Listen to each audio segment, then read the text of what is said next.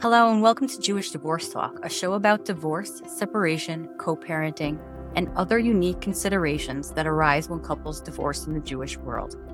On each episode, I am joined by experts and guests who discuss divorce and related issues from different angles and give their opinions and perspectives that often challenge the way people view divorce in the Jewish community, countering the stigma, and driving for reform.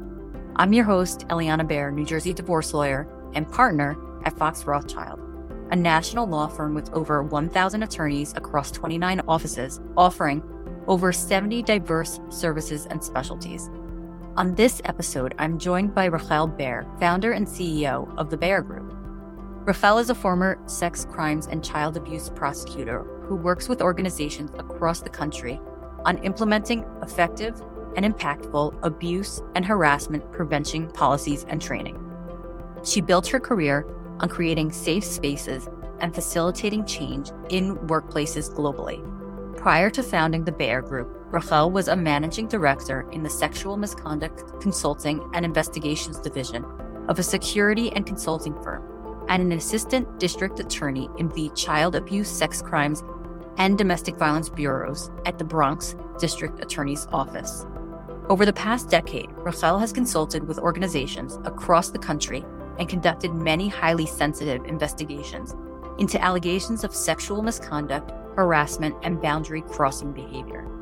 She has developed and delivered customized interactive keynotes, workshops, lectures, and trainings across the country to diverse workplaces. She is a sought-after and widely renowned speaker for her engaging workshops on the topics of sexual misconduct, abuse prevention and detection, safe social media and electronic communication practices, boundary guidelines, and consent. Hi, Rahel. Welcome to the podcast. Thanks for joining me today. Oh, thanks for having me.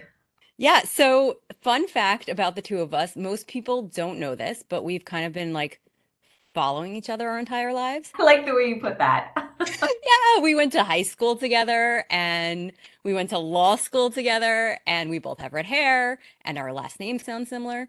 Yeah, I think people assume for a long time that we must be related. Yes, and here we are again. Here we are again. We are not related though. No, we're not. We're not. No. We did spend a lot of time studying in law school together, but We did.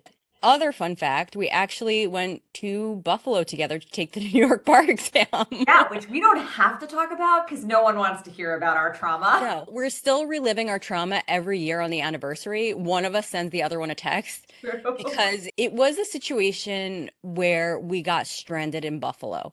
Yes, and that's not something you ever want to say. Nope, not at all. Oh my gosh, it's so funny. It's true. We relive that every single year. It's almost like commemorating a moment that was so stressful that you need to be able to talk about it with someone. Absolutely. And that's actually a good segue into like how I did that, huh? Right, what you do and the path that you took since law school has been just so interesting, coming from the prosecutor's office, and now you're working privately with organizations, establishing and implementing successful prevention policies. So can you tell me a little bit about how you got here and what your winding journey was like? Sure. So when I graduated law school, we graduated actually in a recession, which was a really complicated time to graduate. And I felt really fortunate and blessed to get a position at the Bronx DA's office and was able to start there right after graduation. And for about a year, I worked in the Domestic Violence Bureau, and then I was able to transfer over to the Child Abuse and Sex Crimes Bureau, which is really where I had wanted to be, and spent a lot of formative years there. What it means to be a member of law enforcement, what it means to be trauma informed, what it means to conduct forensic interviewers of kids that have been through the most traumatic moments, to try cases, to really have to think on your feet. And when I left the DA's office, I ended up working for a global investigative company in their sexual misconduct division. And we conducted large-scale historical abuse investigations into boundary crossing behavior, into grooming behavior. And it was really there where I started to work with people where the questions were always, we do these investigations, we pick up the pieces after the fact, but what could be done to work to prevent these very crimes or these very investigations? And so a lot of what I was doing there was also coming in as an educator almost, running workshops on abuse prevention, on boundaries, on safety, on navigating internet safety, right? On all of these different pieces. And so about 2 years ago, or about 2.5 years ago, I really decided to take a break from the investigative work and really wanted to focus full time on this idea of taking all of this bad and turning it into something where we could look at our spaces and say, how can we proactively prevent abuse? And how do we do that without instilling fear? How do we empower people not to be scared about the really scary stuff? But how do we empower the helpers? How do we empower the adults, right? How do we empower the people that are meant to be protectors in these spaces? Whether those are schools, or summer camps, or youth organizations, faith-based organizations, or youth sports organizations, there's so much that can be done, and we have to move from that check the box. Yeah, and you mentioned some very key terms during that response that I don't think everybody is so familiar with, especially in the Jewish community where these topics tend to be a little bit taboo. Could you define grooming and boundary crossing behavior and what red flags to look out for so that people can be on alert and aware of those particular struggles and those particular challenges that people probably don't even notice on a daily basis? I think that in order to define them, we also have to take a step back and recognize that no matter where we are, no matter whether we are in a more insulated community or in a community that might feel like it's more modern, these are issues that permeate everywhere, right? Boundaries, we always think about within a Jewish community in terms of Jewish law, in terms of halacha, but boundaries with kids goes far beyond that. Boundaries are about the line that exists in the area that's gray in whatever situation we are in navigating something with a child. So in a school, that boundary line between a teacher, a coach, a rebbe is going to be different than the boundary lines that might exist in a summer camp with a counselor based on the atmosphere and what it is we're supposed to be doing. So boundaries are the line that comes into play to say, this is the safe area that we exist in building warmth and caring and connection with a kid. It's all done within this space and we don't cross over that line. And I think that there's a really big misperception about this term grooming. I've seen so much in newspapers, in conversations around Shabbat tables, that grooming has something to do with someone's sexuality or their gender or their identity. And that's a myth. Grooming has nothing to do with a person per se. Grooming is an act, and it's an act that a person engages in. When you have someone that wants to do something unsafe with a child, they may engage in a process called grooming. It's essentially a slow and steady breakdown of the natural boundaries that are meant to exist in that particular setting between that particular adult and that particular child.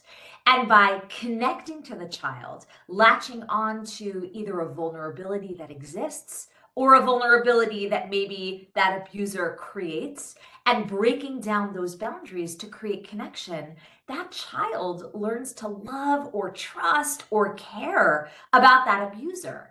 And I almost want you to think a bit about it as a long game, right? It's not a game in terms of something fun, but there's like a long strategy attached to it, where by creating this trust with that child, or creating trust with not just the child, but their parents, their family, your school community, or your camp community, all of a sudden everybody trusts you and they're less likely to question the time that you spend alone with that child, or they're less likely to question anything that might be perceived as a boundary crossing behavior because people assume that grooming will seem creepy or scary, and that's not true. What happens with grooming is that the end result is to get to a place where when abuse happens, when there's something sexual that's done to that child or that child is asked to do something sexual back, all of a sudden that kid, especially in the frum religious community, is existing in a moment where they don't know how to process what it is that happened because the person that's doing this to them is trusted, is beloved, is respected by so many people. And so they're standing in a moment thinking to themselves, how could it be? How is this possible? Or maybe, especially in the frum community, maybe this person, this teacher, this Rebbe, this individual who I look at as a role model is teaching me something I'm supposed to learn. Because in their mind, they're trying to navigate what it was that happened with everything that they've experienced in terms of that connection that's been built. And so a child or a teenager or even an adult in that situation will try to make sense of something that doesn't make sense. I think that the complexity of grooming is that in a frum community, in a religious community, there is less of a chance of a kid speaking up or saying something because they're probably assuming that they caused this, that they did something wrong. That adult or that person is the holy person, is the most amazing person, and that they are the reason why this person did something horrific, and it's scary to come forward.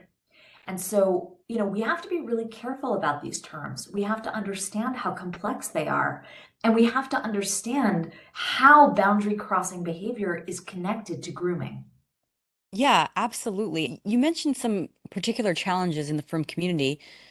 Do you think that perhaps there's some false sense of security that's created? Because a lot of times we're segregated by gender, right? They're all boys schools, all boys camps, all girls schools, all girls camps. And parents and children alike are almost lulled into this sense of it's the same gender. So therefore, I'm immune from this concern about grooming behavior, boundary crossing behavior, because of the nature of the way that the frum community is structured. Do you think it almost lends to these types of actions flying under the radar? 100%. I mean, I think you actually said it beautifully because we're so concerned, and in a frum community, you're so concerned with the mixing of genders, right? That you keep certain things separate. There's this misconception that all abusers are male or all abusers look a certain way or appear a certain way, and that is not true. That is a myth and that is not accurate. And I think we do a tremendous disservice to say that because we're in a separate gendered school, or because we're in a separate gendered camp, or because our teenagers are not hanging out at a pizza place, because they are in a separate community, essentially, that there isn't any risk or that there isn't any concern. And abuse is a totally different topic than talking about interactions between kids of the opposite gender or issues of nagia, right? Or any of those concerns, or tzniut or modesty. Abuse is separate. There's no connection.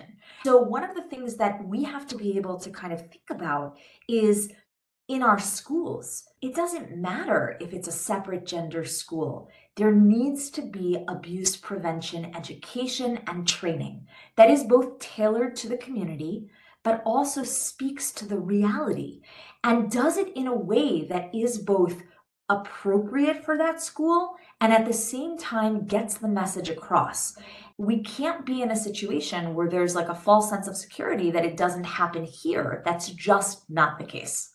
Yeah, and in the frum community, I find certainly in more devout denominations, there is a lot of stigma surrounding, let's say, even proper verbiage, Right. right? Things like that. There are certain hang-ups associated with it. Like in certain Hasidic communities, you can't even say the word pregnant because it is inherently sexual in their estimation, which is a challenge. And with what you do, how do you dismantle that stigma and break it down in a way that is appropriate and in a way that is preventative of abuse? Well, I really think that at its core, when you're talking about more enclosed communities, it's really the rabbis, it's really the rebbeim that need to come forward. And just like we wouldn't hesitate to have a doctor explain to a family what the procedure is if someone has cervical cancer or ovarian cancer or anything that might feel like it is connected to some private area of the body, or breast cancer, right? No one is going to say to someone who's going through chemo and radiation for breast cancer, oh, the doctor can't say the word breast. They're not going to say that because you need to. There is medical terminology. It's a part of your body that's being impacted in a serious physical way where your life could end. Right? So we recognize pikuach nefesh and saving a life as meaning that even if something might feel a little bit uncomfortable, there's terminology and words that have to be used in a medical context. And what I would like to see is Rabbeim coming forward and saying, from an abuse prevention perspective, it is also an issue of pikuach nefesh. And that means that we have to remove the stigma of teaching kids that the private parts of their bodies can't be spoken about, that they can't use the proper terminology as to what their body part actually is. And I want to share with you 2 reasons why. The first is that what we know is that it's always okay to say to kids, private parts are private, right? We know this. Nobody is advocating that kids should not think that their private parts are private. But when we can't call them by their anatomically correct name, then what that does is it automatically applies a bit of shame to that body part, which means that instead of it being about privacy, it's about embarrassment and shame. So if, God forbid, that child is in a situation where they are sexually abused, they are less likely to ever come forward and tell a parent, a rebbe, a teacher, a counselor, because they're automatically going to associate the fact that something was done to their body, or they were forced to do something to someone else's body in a private part, and there's already shame that's attached to that. The second reason is that when we break down abuse prevention, and I saw this a lot as a prosecutor, kids that didn't know the correct anatomical names of their body parts, and by the way, that doesn't mean that they're walking around wearing a sign or saying those names everywhere, but the kids that don't know their names cannot describe when something had happened to them there. And we run into a lot of issues when you have a child insisting that someone touched their tummy or touch their, insert some other name, their front tummy, their back tummy, right? Something like that. And you can't get an assessment from that kid of what body part that was. And inevitably that means there will end up being, in many cases, there will end up being no case, because that's reasonable doubt right there, right? A child can't even articulate that something was done to a particular part of their body. Touching a kid's tummy is not a crime. Right? Touching their, private parts, and I don't know if you want me to say them on the podcast, so I'm like hesitating not to, but touching a child's penis or a vulva or a vagina or an anus or testicles, right? Those in and of itself are crimes based on the laws of your state. And for a child to not be able to say, this is the name of my body part, can impede a law enforcement investigation. And honestly, both of those reasons are reasons enough to say, this is an issue of pikuach nefesh. This is an issue of saving a life. When we think about what it means to really save a life, it's not just about the physical, it's also about the mental. It's also about the emotional, and it's also about recognizing how destructive abuse is and how it can tear down who a person is to a point of them not wanting to be alive anymore. So these are very serious issues. And so this hesitation to name our body parts, I imagine, what would it look like if part of an education in a same-gendered school in a more insulated community was, these are the names of your body parts. If there is something that feels unsafe that is happening or that's being done to these body parts, we want you to tell someone, and we want you to know that it is not your fault. And sure, we're not going to walk around saying testicles all the time, but what we are going to do is we're going to let you know this is what the names are, and you should know that there is no shame or embarrassment if you have to tell a trusted grown-up about something that involves private parts. Absolutely. So, what you mentioned in terms of your experience at the prosecutor's office, in terms of establishing reasonable doubt, because there's just no words for the child to articulate what actually happened to them. In my from client base, I see that in a different way. And obviously what we do is very different. You know, I deal a lot in the Jewish community and from divorces, and you deal on prevention and education. But there are some common threads there for sure in terms of issues that arise with sexual abuse in the context of a divorce, in the context of a custody battle, Right. where the child is telling the parents something happened, right? And one parent is more blasé about it. One parent wants to deny and said, you know, that wasn't really what happened. This child story is number one, inconsistent. Number two, they're not really describing accurately something that could have happened because their description is kind of off. It makes no sense. They start poking holes as if it were like a cross-examination, right? You're unreliable because your story doesn't add up. And you're talking about 5, 6, 7, 8-year-old children who were never taught the words and manner to articulate these types of issues.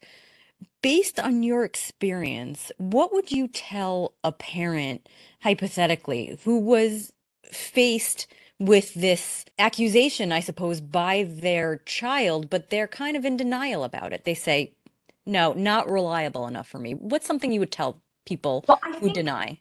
I think it applies whether it's a situation of divorce or not, because how many times do we have parents, especially in a firm religious community, who are like, no, because there's a myth that exists that something is done to a child, the abuser will look a certain way, the child will have a certain reaction, there won't be any inconsistencies, and that's just not how trauma works, right? If you ask any mental health professional that is trained in trauma, and I am not a mental health professional, right? But I am a trained forensic interviewer, so there's an element of kind of overlap in that Venn diagram.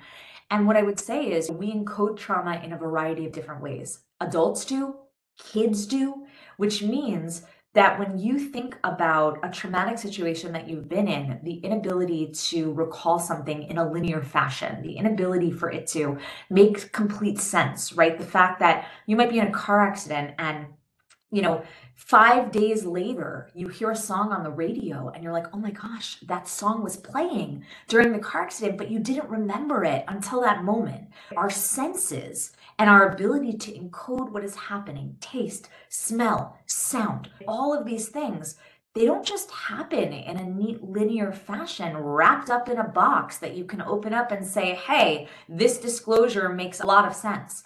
Most disclosures don't make sense. Most of them are not linear. Most of them have massive holes. And a lot of times with kids, there's real inconsistency, which doesn't mean it didn't happen. And I think sometimes parents are in so much denial and they're so scared and they're so worried that it's easier for them to exist in what we call this cognitive dissonance. No, that couldn't have happened. No, that is not a possibility. And what I hope happens from the people that are listening to this is that they recognize that kids try to disclose in ways that they are able to, not in ways that will make sense to you. A child's disclosure sometimes feels like pieces of a puzzle that you have to put together. They might share one piece with one person and one piece with another person and one piece with another person.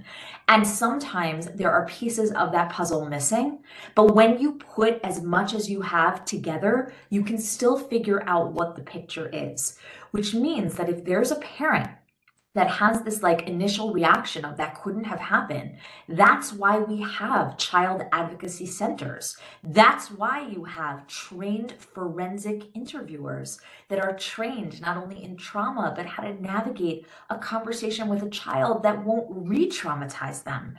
So take your child to a professional, not a coach, not someone who is not a licensed trauma forensic interviewer, and they are typically associated with child advocacy centers where there's a connection with law enforcement and the DA's office, and there are trained social workers and psychologists and medical professionals, and let your child speak to someone who actually knows how to speak to kids about these issues.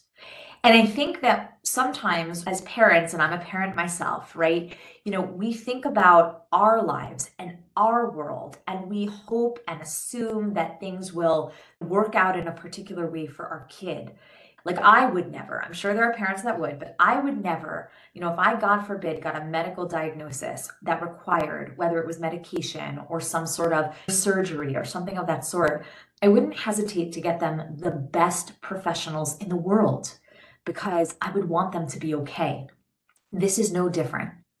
And just like sometimes your child comes to you with a stomach ache and you think it's a virus and it turns out to be their appendix that needs to be removed, the only way that you could figure out that it's their appendix is if you take them to a hospital and they actually do what they need to do to figure out what is hurting them. This is no different. You don't try to diagnose like brain cancer on your own, so we should not be diagnosing this. If a child comes to you with a piece of information, take them to a professional in a child advocacy center. And I keep saying that because I think a lot of times in the frum community, there are people who hold themselves out as professionals who have zero expertise in particular areas, and have your child spoken to. It's interesting that you mentioned parents' expectations versus children's needs in this particular arena, because in the frum community, there's so much emphasis on family and togetherness and chagim and things like that. And a lot of times, an allegation of sexual abuse happens within the family, and it disrupts the parents' normal, right? They have to find a new normal. And a Right. lot of times parents are resistant to that. And they're taking on this stance that says there needs to be a reintroduction. And I've seen experts even say, these people are part of the same family. We can't keep them apart forever. We need a reintroduction, whether that's a child on child abuse or whether it is an adult on child abuse. There needs to be some sort of reintroduction because we need to get back to family time. We need to get back Yeah. to normal. But What do you think about that? I'm going to interrupt you, actually. If I You're really try not to clamoring. then I wouldn't consider that person an expert. That's the truth. The word expert gets thrown around a lot, but there is no one that I know, no mental health professional who is an expert in sexual abuse and child sexual abuse who would say the victim of child sexual abuse needs to be able to sit around the table with their abuser. I have never in all my years of doing this ever heard a professional say that, not with the abuser being an adult, not with the abuser being a child. And by the way, that may be different than a situation of like two siblings that are roughhousing and one ends up really hurting another kid and there's a broken bone and one is, that's different. Sexual abuse is actually viscerally different. And to force a child to be put back in a family dynamic where their abuser is present, in my life, I've never heard any experts say that that is something that should ever be happening. When that child is an adult, they will have the option to decide how they want to navigate family situations. But if you have a kid that's been sexually abused, your job is to be the protector. That's very important. Thank you. And I know this is something we both experienced where we're almost navigating and educating courts, you more than me, obviously, because I don't have any specialty in this arena, but it does come up in my practice. And what I've noticed is that judges, experts, litigants, everybody from start to finish, there's just this dearth of knowledge concerning the way that traumatic abuse affects behavior, affects outcomes, right? You come in one way and you come out a different way. And that causes you to have different triggers, different responses, something that wouldn't necessarily be anticipated for somebody who is not the survivor of traumatic abuse. What do you think needs to happen for the legal system even to have adequate knowledge and training surrounding these issues? You know, it feels like it's an insurmountable hurdle. That's the truth. First of all, you have so many different legal systems, right? You have the criminal system and you have family court, and in some states you have a real bifurcated way of navigating, and in some states there's more of a connection between family court and criminal court when there's something that's happening with a child, and you have civil court, right? You have all these different, almost like legal systems. Every state is different. There's so much inconsistency with things. And I think that at its core, because everything is so bifurcated, and because when you're in the legal system, in the criminal system, the prosecutor's job is to seek justice, and a defense attorney's job is to ensure that their client gets the best defense possible. The only reason why the legal system works is when you have really good people on both sides. But there have been many times where I've been in a courtroom with unbelievable judges and defense attorneys who all have an understanding of the trauma that's associated with this. Maybe not because of training, but maybe because of an inherent understanding of how complex all of this is. And I have been in courtrooms with some of the worst cases where I have looked at both the defense attorneys and the judges and everybody there knowing everybody is doing what they are supposed to do, but we're all doing it with a real understanding of the trauma. And then I've been in courtrooms that were essentially a disaster. Cross-examining a child needs to be done in a very particular way, right? Even if you're trying to give your client the best defense possible. And I really think that there isn't enough education. I really think there isn't enough education, honestly, for prosecutors, for defense attorneys, for judges. I think there just isn't enough education in terms of how disclosures happen or trauma or why you might have a delayed disclosure.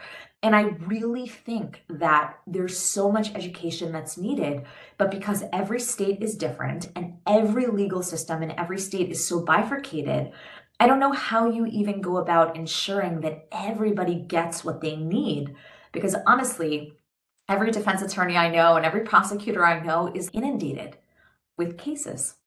It takes time to educate. You can't just do a check the box 1 hour training or a video training. It doesn't work. So there needs to be a concerted effort to say, and by the way, I'm not saying that there isn't. I bet you there are a number of states where there are advocacy organizations that are pushing for this. So I don't want to discount any that are. I may not be in the know about it, but we need those advocacy organizations, and we need even people who are in the legal system themselves to say, we need more training. We need this for the sake of being able to have a court that's filled with justice. That's what we need. Well, that's a really refreshing and hopeful take. And it is. It is. This has been a really heavy conversation, so I'd like to end it on a little bit of a light note. You have such a, I guess, weighty job, right? The weight of all of this is on your shoulders, and Right. it's a very serious topic that doesn't always have a lot of good answers. And sometimes it's an exercise in futility sometimes, or it feels that way. And it's not, but it feels that way some days.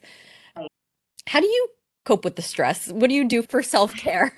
I exercise a lot. Yeah, the truth is that I think that for what I do now, I do a lot of the proactive pieces. So I go to sleep knowing that there's a possibility that the ripple effects of a workshop that I give, a training that I do, a keynote lecture that I give, will have the ripple effects of helping others and enabling others to be empowered to keep kids safe. So for me, now, at this point in my career, it feels like there is a bit less of that weight of the world on my shoulders stress. I think when I was a prosecutor, you wear the weight of the world. That is what you wear. If you take the job seriously, if you understand the complexity of it, if you know that there's no such thing as an open and shut case, right? So I think for me, a lot of my self-care is trying to compartmentalize and setting boundaries for myself, not working 24/7 and taking vacation with my family, even if it's a staycation, of just like, I am not working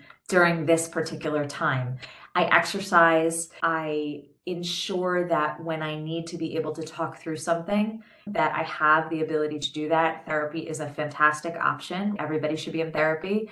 And I just think that self-care also shifts based on where you are in your life and what you're doing. So I don't think there's one recipe for self-care. I think it's assessing this week and this month, what do I need? What is ahead of me? I think that's a big piece of how I think about self-care. Yeah, and that's so important because people think of self-care one way. You go get a Yeah, massage or you go to the spa with your girlfriends, whatever it is, but totally. sometimes it's just sweating it out on the Peloton Yes, or and sometimes it's getting a massage, and sometimes it's having an iced coffee while sitting in silence. tell me I more. I don't know, I don't do that. But I know.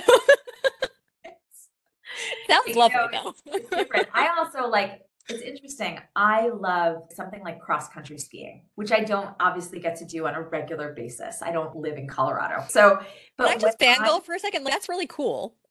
oh my gosh, I love all types of skiing. I'm terrible at downhill skiing, but I love it. But cross country skiing for me is when I'm in a forest or like a national park and I can put on these skis and really just work hard, because it is hard. It's like the unfun part of skiing. Right. It's like really hard, but it's quiet.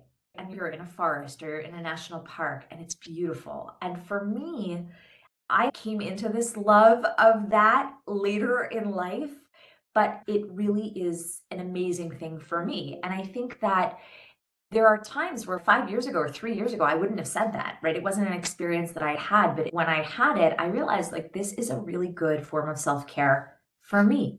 So everybody needs to find something, and that really does shift over time. Yeah. I mean, it's just like something I'm thinking of. Yeah. Yeah. That is so cool. Although I feel like if I had a choice between putting myself on the top of a really steep hill and just going on flat ground, I think I choose the flat ground. It sounds harder, but yeah. No fear of, less fear, like a No. lot. You work hard. It's gorgeous. It's beautiful. It's Amazing. perfect. Can you tell everybody where to find out more about you? Sure. So our website is thebayargroup.com. Bayer is spelled Bayar, just because there are so many different ways to spell it. And on Instagram, we're under Rahel.Bayar, Rahel.Bayar. On Facebook, we're under the Bayar Group. On LinkedIn, we're under the Bayar Group. We share a lot of information and tips for parents on keeping kids safe and for professionals on keeping kids safe. And you are welcome to come find me on any of the socials.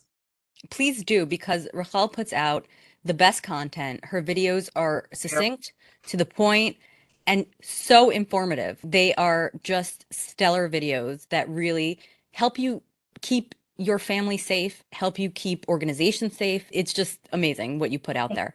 So thank you for that. And thank you so much for coming on the podcast today. The work you're doing is amazing, and the organizations you work with are just so lucky to have you. Thank you so much. And thank you for having me as your guest. Oh, I loved it. Anytime. And we'll keep following each other, right? Sounds good. Absolutely. Throughout life. Well, you know what? Because we look alike and we sound alike, and that's just the way it is. We're both lawyers, both That's have right. red hair, Right. same-ish last name. Like, what more could you want? It's true. And no offense to any of the people here that are listening from Buffalo, but we both have a visceral reaction if we ever get stuck in Buffalo. We're not going back to Buffalo. I don't think we are. No. We're done with Buffalo. No, I can No appreciate offense, it, Buffalo. but no, the bar exam really ruined that for us. Yeah, unanimous position. We're not going back to Buffalo. This was awesome. Thank you so much. Yes, thank you so much. And of course, you can find out more about me at foxrothschild.com/Eliana Baer, where you can also find my latest blogs. You can find me on LinkedIn at Eliana Baer and on Instagram at Eliana T. Baer, ESQ, Esquire. If you've enjoyed this episode and you want to listen to more, please like and subscribe to this podcast on Apple or wherever you get your podcasts.